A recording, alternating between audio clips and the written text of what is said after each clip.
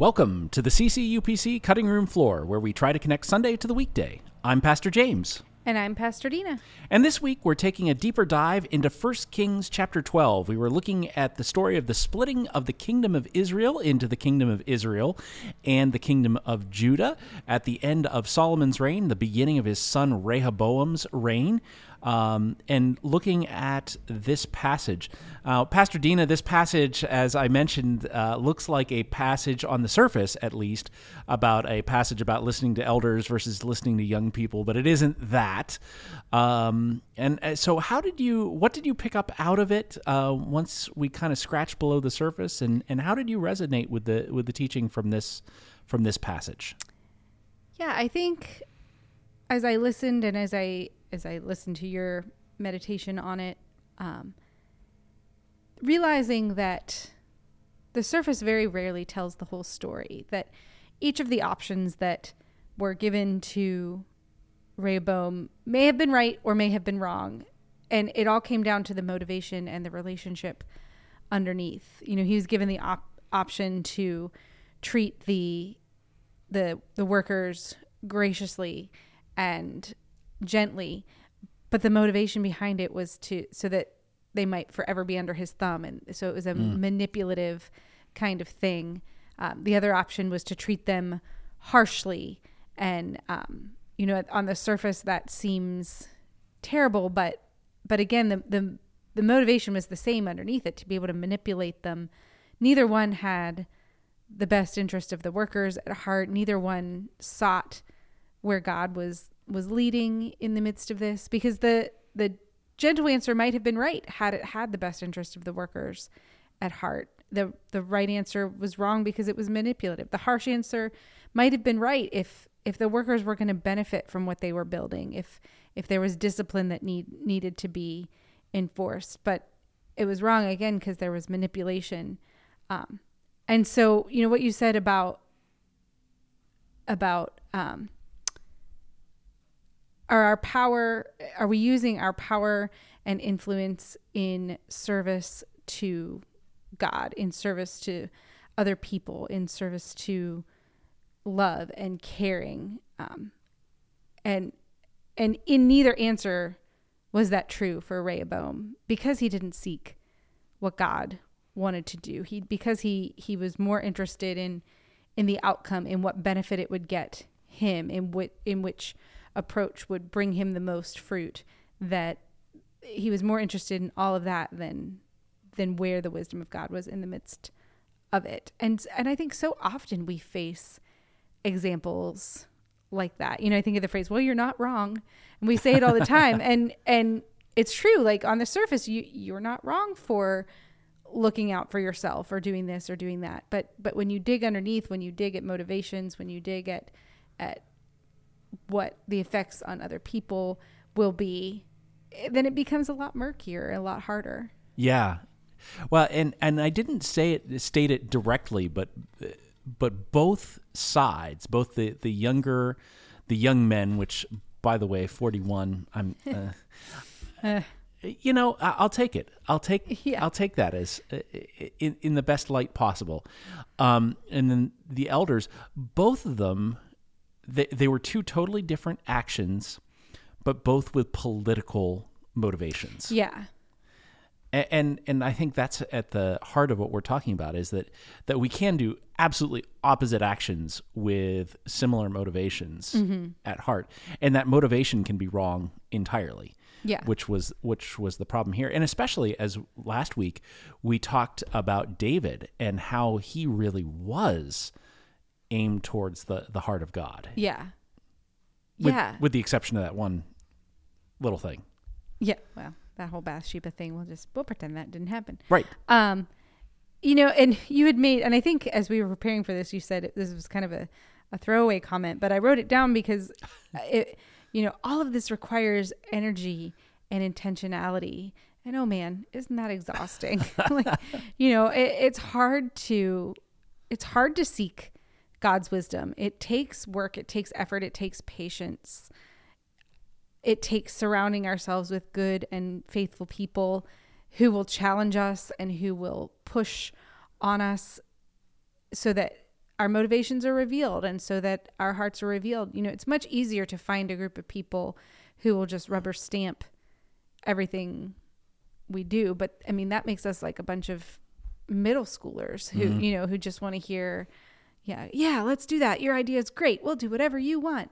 It fits into the theme of Mean Girls and all that. But to be faithful people, and as you said, the conversation about David last week started that. Like, we have to surround ourselves with people who are faithful, who want God's will for us, who want the best for us, and who are willing to say the hard thing and do the hard thing. And we have to be those kinds of people too, as we're brought into other people's lives. And oh man, is that hard, because we don't want to upset people, and sometimes it's not even, we don't want to upset people, but we don't want to do the work that it takes to challenge someone or to push back on people. I mean, I think about my kids when at some point I'm just like, fine, do whatever you want. I don't care anymore. I don't have the energy to keep fighting about this. And as I think about decisions we have to make and directions that we have to discern, sometimes it is easy to just throw up your hands and say, do whatever you want. I don't have the energy to keep talking about this, or to rehash this one more time, or to think through this one more time with you. Do whatever you want. And that's not a faithful position to be in. Right. Either. Yeah. No, that's not. I found it's actually in my notes. It wasn't a throwaway comment, but I actually had written it down. All of this requires us to spend energy in being aware of where we've automated God right out of our lives. Yeah. Yeah. And that is such a tendency, because we like rules, because we like boundaries. Especially as a church, and I think especially as the Presbyterian Church, oh man, we have a policy for everything. And we just want very clear. Do we have a policy on policies? Probably. We'll have to ask our clerk. She would know. But, we just want very clear guidelines so we don't have to think.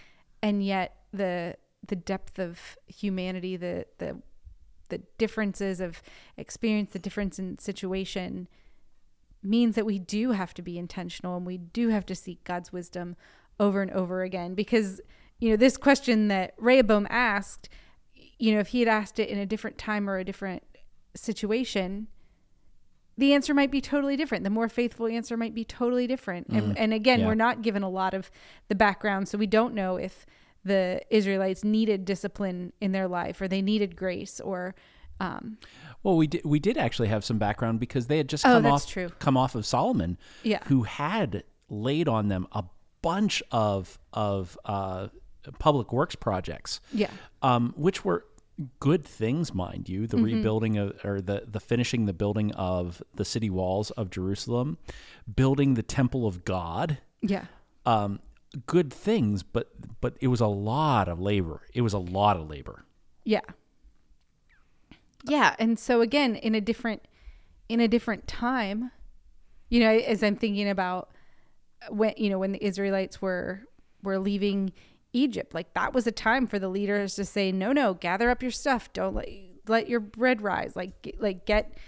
Get it together, and we got to get out of here. Like, that was a very clear time to put the burden of work on the people. Yes. And so those answers, you can't.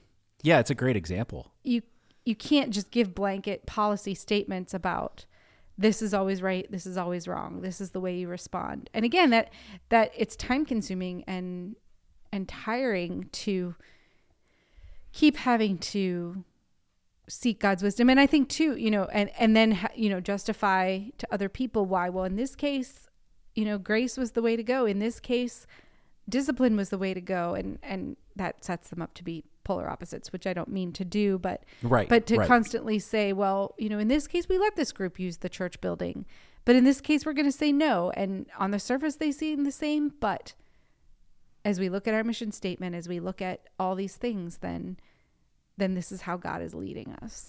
I think of so many times during my life where I have looked at a decision that I have to make and thinking, I don't know which way to decide here because I don't know what the right answer is. Mm-hmm.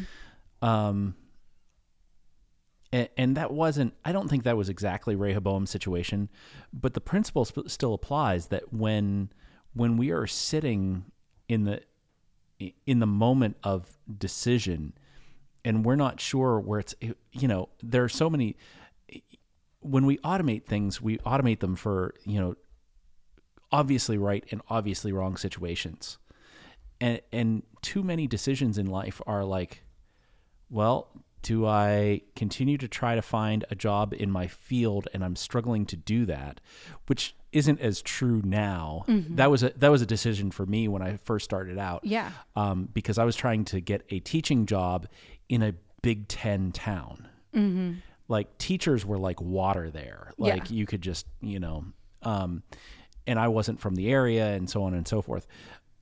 Or do I pursue something else that I hadn't given my life over 5 years of my life over to trying to become? Yeah. And what do you do in that situation? And it would be very easy, like Jeroboam or Rehoboam in that moment, to think, what's the politically expedient thing to do? What satisfies the need quickest? Mm-hmm. Or use some sort of practical wisdom and totally omit God from the decision-making process. Yeah. And those are hard moments. And I think they're moments that we face far more than, oh, should I beat this person up or should I say hello? Right. Yeah. Yeah. We kind of painful Sunday school questions. Yeah. We tend to reduce things into the obvious and forget that most of our hardest challenges are in the places where there's not a clear right and a clear wrong. I mean, when there's a clear right and a clear wrong, then it's easy. Yeah. Yeah. And then we do just rely on the historical knowledge of who God is and what God's asked us to do. When it comes to, letting a kid sit at our lunch table or whatever. The harder part is, how do I welcome this person who is a difficult personality and may expose me to some things I'd rather not be exposed to? And how do I be a faithful Christian brother or sister to them and also protect myself? Or, how do I handle this morally gray area where there's not a clear winner and a clear loser? And I think sometimes too, we don't think enough about things. And so we go with the most obvious answer, which is just close enough to Christianity, just close enough to who God has called us to be passable. Yeah. And not something that anybody else could take up issue with. And yet, yeah, if we're really honest, it still might not be at the core of what where God is leading. And I think you kind of got at that a little bit when you said, the opposite of faithfulness is unfaithfulness, but the opposite of unfaithfulness isn't necessarily faithfulness. Yeah, there are far more ways to be unfaithful than there are to be faithful. Yeah, for sure. Although there's still, I don't want to paint that into a corner. There is a lot of liberty within faithfulness. Yeah. Oh, yeah. But I mean, this story illustrates it perfectly, where you have two totally different sets of advice. Neither one of them is really faithful to God. Neither one of them seeks to look after the things or the will of God and to cultivate that relationship. And so, in our moments of formation, if we come to church or we remember God in the easy times, but don't introduce God in the moments of painful inflection or painful decision or mind bending decision, then we have excluded God from all of the intimate places in our lives. Mm-hmm. Like you were saying, how about the gray areas? Right now, we live in a very, very divided culture, and the number of friendships that have ended, the amount of polarization. Actually, I can't even I'm starting to actually struggle to even watch the TVs in my gym now because, so no joke, there's one TV, it's ESPN2, Fox News, Channel 4, and then MSNBC. And I'm like, whoa. Yeah. And particularly the Fox News and the MSNBC are just like the amount of trying to bash the other side that I see in both of those screens on just the headlines, because I don't get the audio, is remarkable. And, and it's really actually kind of starting to get to me. Yeah. But that's how do Christians interact with someone with a different political viewpoint that still claim the faith? Yeah, I mean, and we see that all the time. How can you be a Christian if you claim this? How can you be a Christian if you don't claim this? And then we're at an impasse. And when we get into that fighting stance, neither side is really seeking the wisdom of God. And I think to seek the wisdom of God means to see people even that disagree with you as children of God, that then, it makes it harder than to land in a all right or all wrong category. And we see it with all the hot button issues of the day, with abortion, with the LGBTQ rights question, with even police and police presence and all that stuff. Like there are so many ways to look at each of those things, and ways that if we really work at it, we can understand how someone would come to one perspective of the other or the other. And to me, I think we, in the midst of that, is when we seek God's wisdom to, at the very least, give us grace and peace in the places where we don't understand, or, where we can understand how you came to that perspective, but I just can't get there myself, kind of thing. Yeah. And I don't even think it has to be the hot button issues. I mean, we can't even agree on, what's the best methodology to help the poor. Yeah, true. Because, no matter what side you're on, no one is like, hey, down with the poor. Yeah. At least not on their official party plank. But how that cashes out differently. And that's, I don't want to say, but it's just not the hot button issue, Yeah, no. And I picked those because those are the ones that are so often front of our mind. But I just want to right. highlight that it's in the simple stuff too. Like, hey, can't we here's one. Daylight savings time. Ugh. Like Not a fan. Yeah, exactly. Yeah. The changing of the clocks, and it's just one of those things where it's like, can we just like, or to pick a topic from the life of our church recently is how we organize the sanctuary. That there are so many ways to look at it and to consider and to wrestle with. There isn't a clear, all churches for all times should be organized like this. Boom, I mean, that was part of the Reformation. I mean, the location of the communion table, because in traditional settings in a Catholic church, the communion table is the focal point, whereas after the Reformation, the Reformed churches tried to make the word the focal point. Yeah. And it's funny because we are ministers of word and sacrament, and yet our tradition still is like word and sacrament. Yeah. Yeah. And the style of music, and whether, the prominence of the organ or the inclusion, the use of technology. Yeah. Yeah. Even that. And so, and again, I keep rolling around that idea of this takes energy and intelligence, because as we think of all these things where we have to make decisions, where we have to decide, because we do have to decide, Rehoboam had to figure out what he wanted to do in that situation. And as a church, we do have to decide how we want to organize our sanctuary, how we want to proceed with the finances of the church, how we want to organize ourselves from a polity point of view.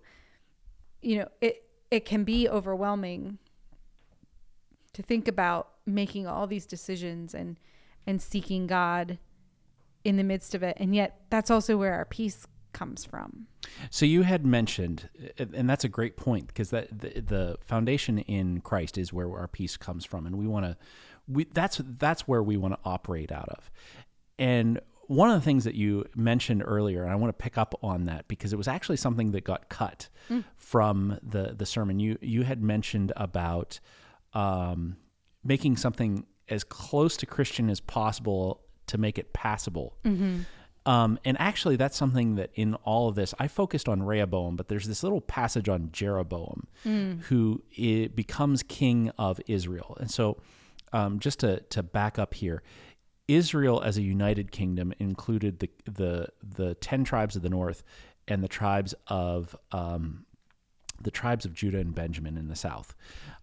After the split, Israel refers to the 10 northern tribes, Judah refers to the 2 southern tribes. And in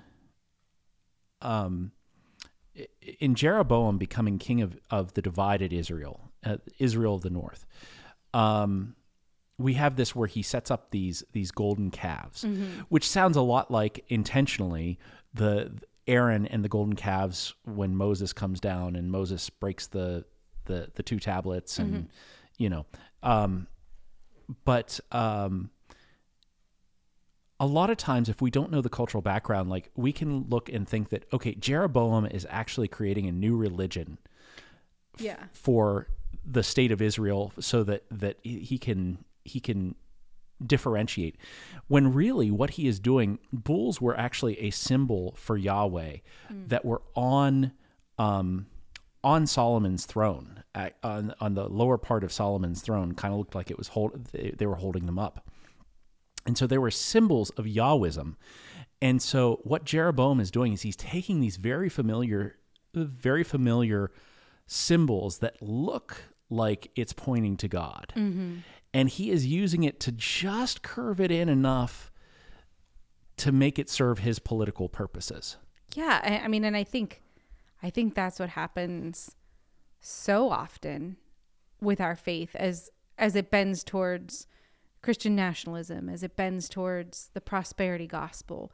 On the surface, if you listen to prosperity gospel preachers, if you listen to them without doing any reflection or digging, it sounds pretty good. It sounds pretty reasonable, orthodox, whatever. And it's not until you really start thinking through what they're saying, what the implications are. And of course, some of the prosperity preachers are out there going, that some are out there proclaiming it's a direct one-to-one. The more you give to God, the more you'll get. But you have to listen for a while to get to that. Well, and on the other side, just to what the way that I describe the other way that can go is we can focus on the justice side so much without the other aspects of the gospel that it becomes the united way with the worship service. Yeah. I mean, I think there are so many ways to depart from what God had said, and we kind of see that with the Pharisees of the New Testament, as they worked so hard to keep the law and bent it just a little bit to fit what they needed that they missed entirely what Jesus was doing.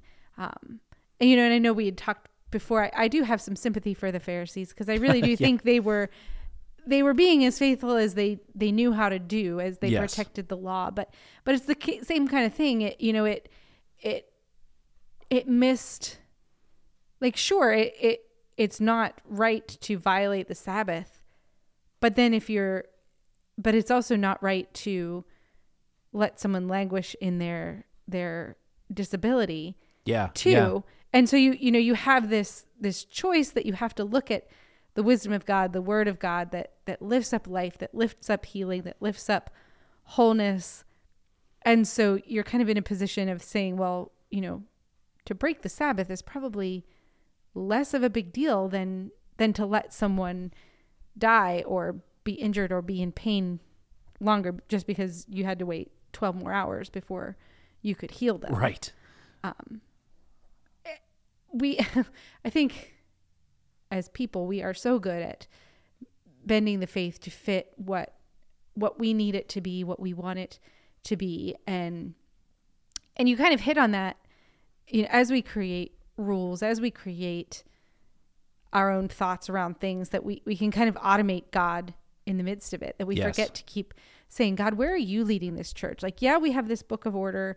Yeah, we have these ways that we've been organized, but where are you leading? Where are you in the midst of it? And where do we adhere to the law and the rules because they're helpful and they help to keep us faithful? And where do we depart because they are stifling what you're trying to do? That's the thing, for Jeroboam, it was religion in service to the state. Mm-hmm.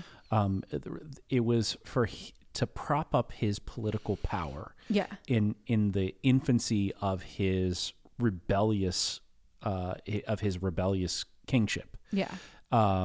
And incidentally, the word rebellion gets used there, and it's actually a Hebrew word that is also translated as sin. Okay. Pasha.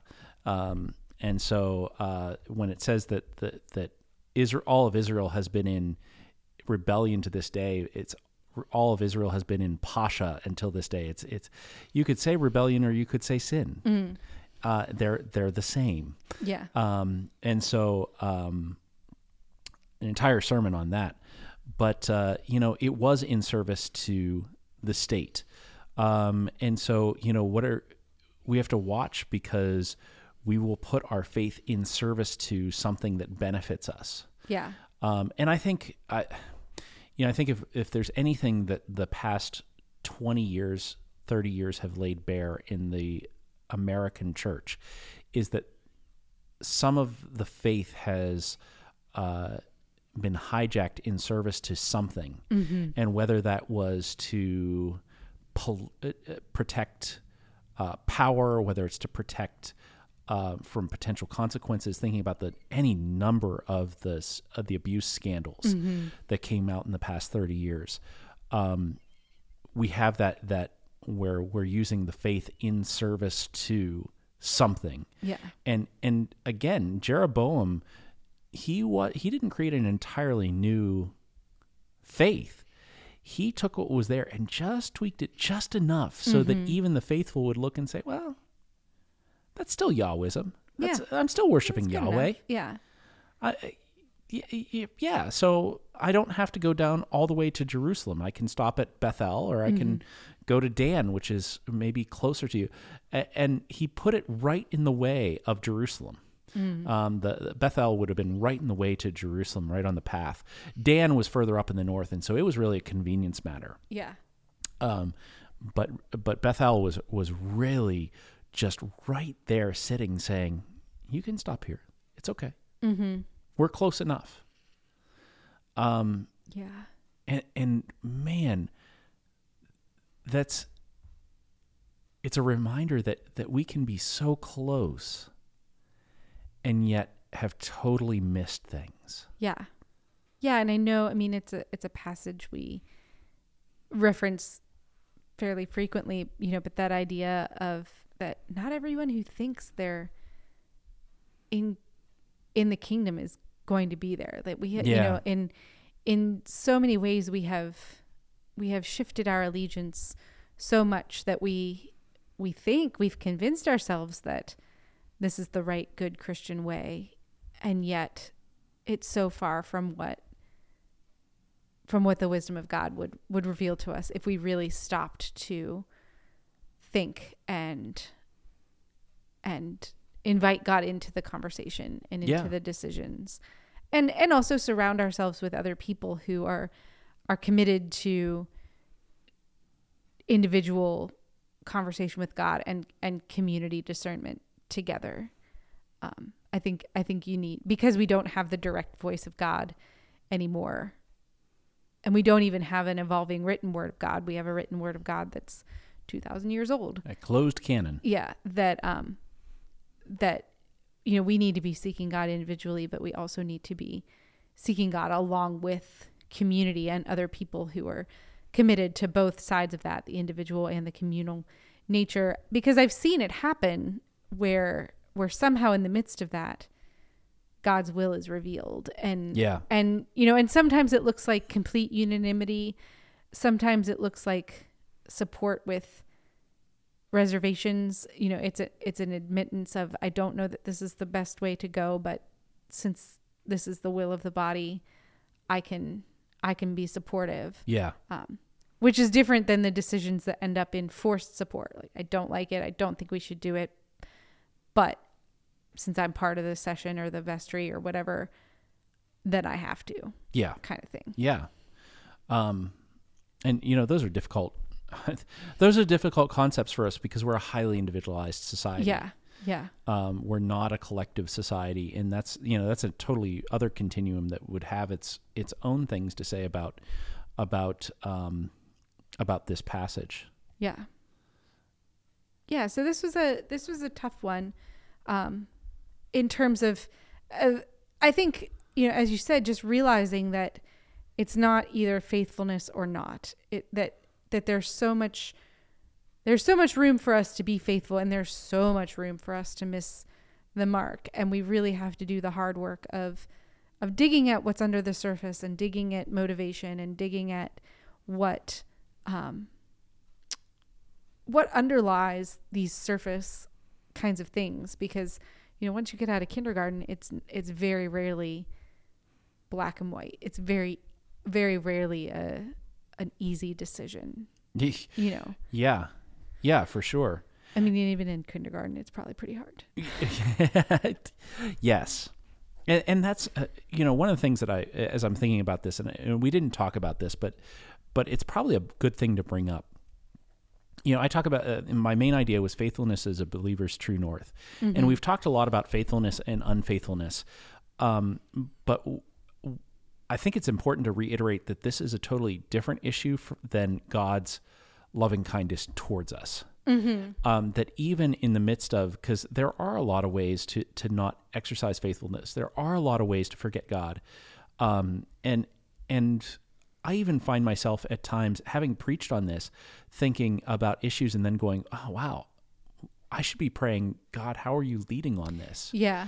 And of course, and then I think, oh, well, I've blown it. And so, but really it's about getting that process started earlier and earlier, recognizing and understanding that when we don't, that's not God going, see, I don't like you today. Yeah. Because you forgot me. But his loving kindness is there for us no matter what, supporting and caring for us. And that's an important distinction. God isn't just, I love the phrase in Bruce Almighty that he's not just a little kid with a magnifying glass trying to burn off our feelers as ants. Yeah.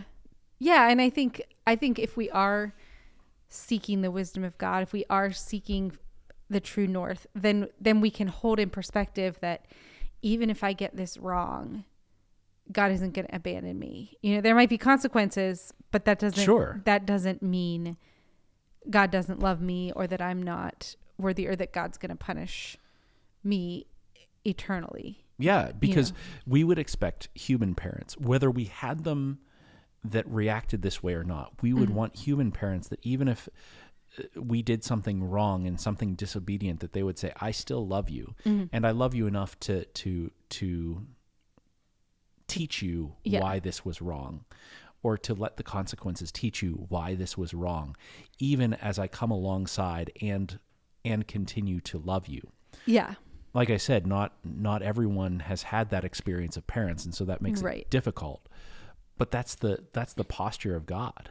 Yeah. I mean, that again, that is the ideal parent who can love their children and still discipline them. Like, love doesn't mean, I've recently heard the term lawnmower parents.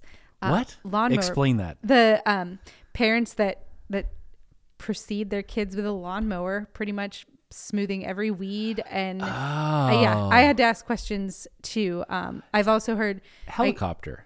No, that's different. Helicopter is is, I think, more the parent that wants to control and protect. Okay. Whereas lawnmower, also snowplow parent. So we've got all the lawn care items out for this. But the idea of smoothing. It is November in Pennsylvania. Smoothing the way and removing every obstacle. Oh. And I'm sure there's crossover. Maybe you have a helicopter snowplow. I don't know, but but this idea that protecting my kids from consequences, protecting, making sure they're always comfortable, making sure they're never challenged beyond what they want to be, and so again, I think there's probably crossover with helicopters too, but that's not loving. Like that's not, because at some point there's going to be a consequence or a challenge that a parent can't solve for their kids. Well, yeah. So that's not loving. Also, it's not loving to go the complete other way and be so punitive that there's no grace and no forgiveness. And so, and to think that God has all that in mind, that there are consequences to our actions, to our decisions, to the places where we don't seek God's wisdom, to the places where we do make the wrong choice, because sometimes we do. That whole battle of the flesh thing is real still. Yes, it is. But especially when there are peanut butter cups around. Yeah, there's been a lot of peanut butter cups eaten in the office this week. It's not good.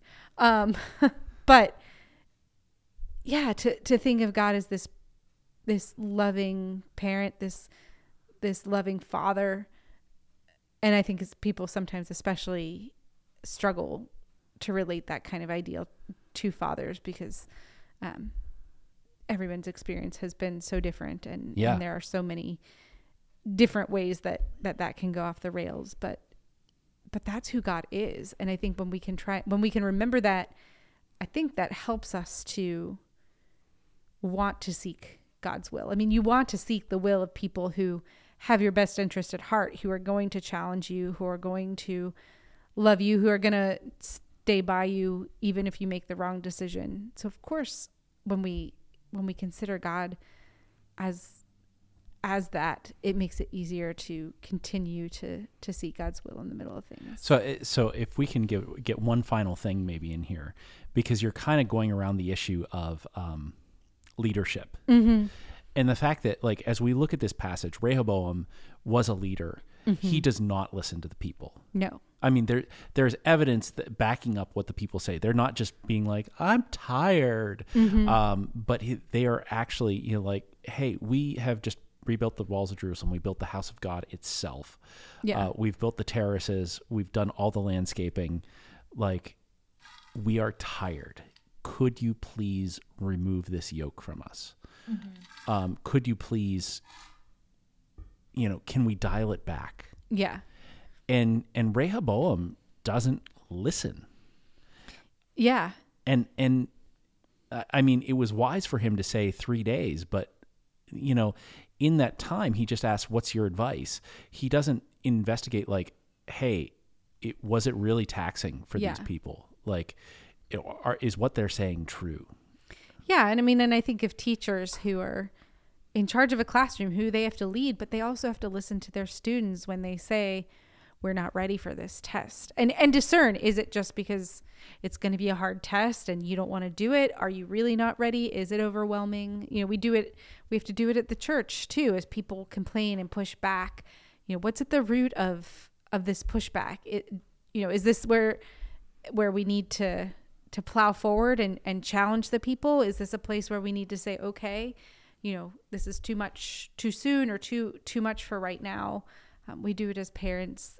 I mean, I imagine those who are in charge of project managers and teams of people have to do the same thing, like figure out where to push and where to relax, where to relax or where to bend. And it's all a part of relationship, Jeroboam listening to the people, and also the people listening to him saying this needs to get done. Yeah. Again, each of those examples, there's got to be a relationship there. And hopefully that's the relationship that we're cultivating with God so we can hear more clearly through scripture, through what other people are saying, through the sense of peace in our hearts, where to push through barriers, where to say, maybe this isn't the direction God's leading because everything is, everything's a challenge. And especially as a pastor, I think that's super hard to figure out. I think probably I tend to not push hard enough.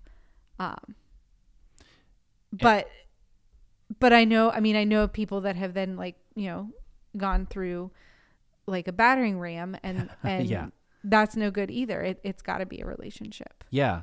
Well, and I think, that instructs us how as Christians, then we can go into workplaces and we can go into teams and we can exhibit leadership. We can learn from Rehoboam not listening to the people.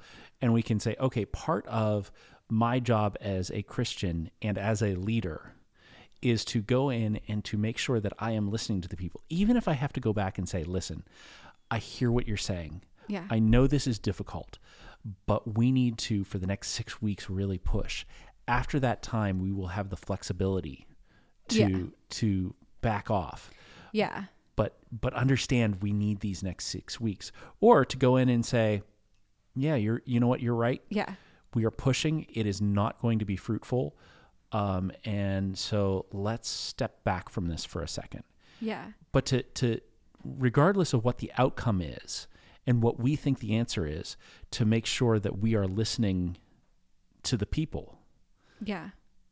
Yeah. And I mean, sometimes that's really hard. And I imagine Jeroboam felt frustrated too, because you have these things you want to get done and you sometimes you just want people to fall in line and do what you say without arguing with you. Yeah. Yeah. I'm the king. I'm the mom. I'm the boss. I'm the teacher. Just do it.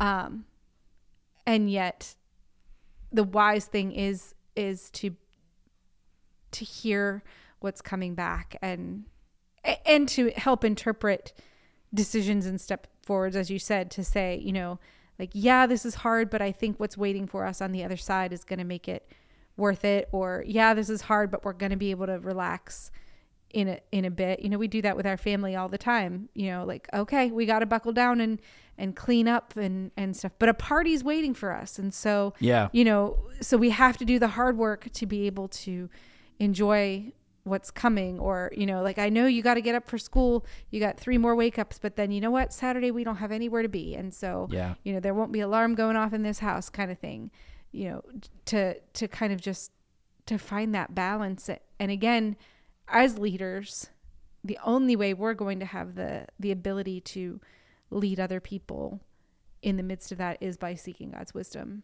ourselves.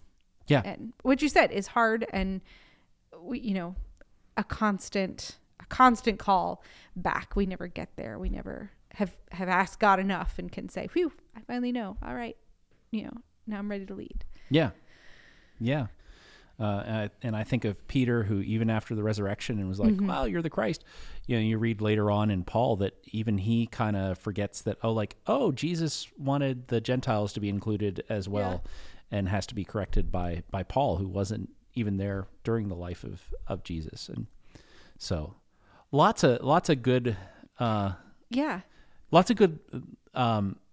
whether it's leadership or life or whatever nuggets that can be pulled out of this story of Jeroboam and Rehoboam and the rending of the kingdom. Yeah. Yeah, good stuff, challenging stuff, tiring stuff in some ways. Exhausting stuff. Yeah. But thank God we have a God who offered that his burden was light, and that, the more we live into this, that lighter that burden becomes, and the less exhausting and the more natural it feels. Yeah, for sure.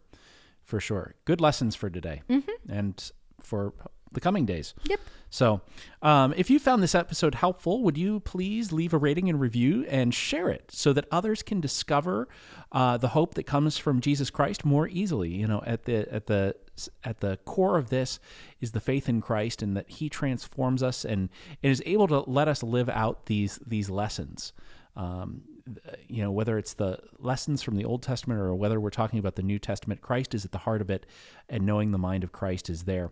So please share these with your friends.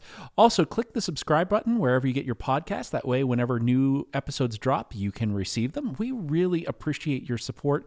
We really appreciate you listening. Until next time, I am Pastor James. And I'm Pastor Dena. And we hope that this helps you connect Sunday to the weekday.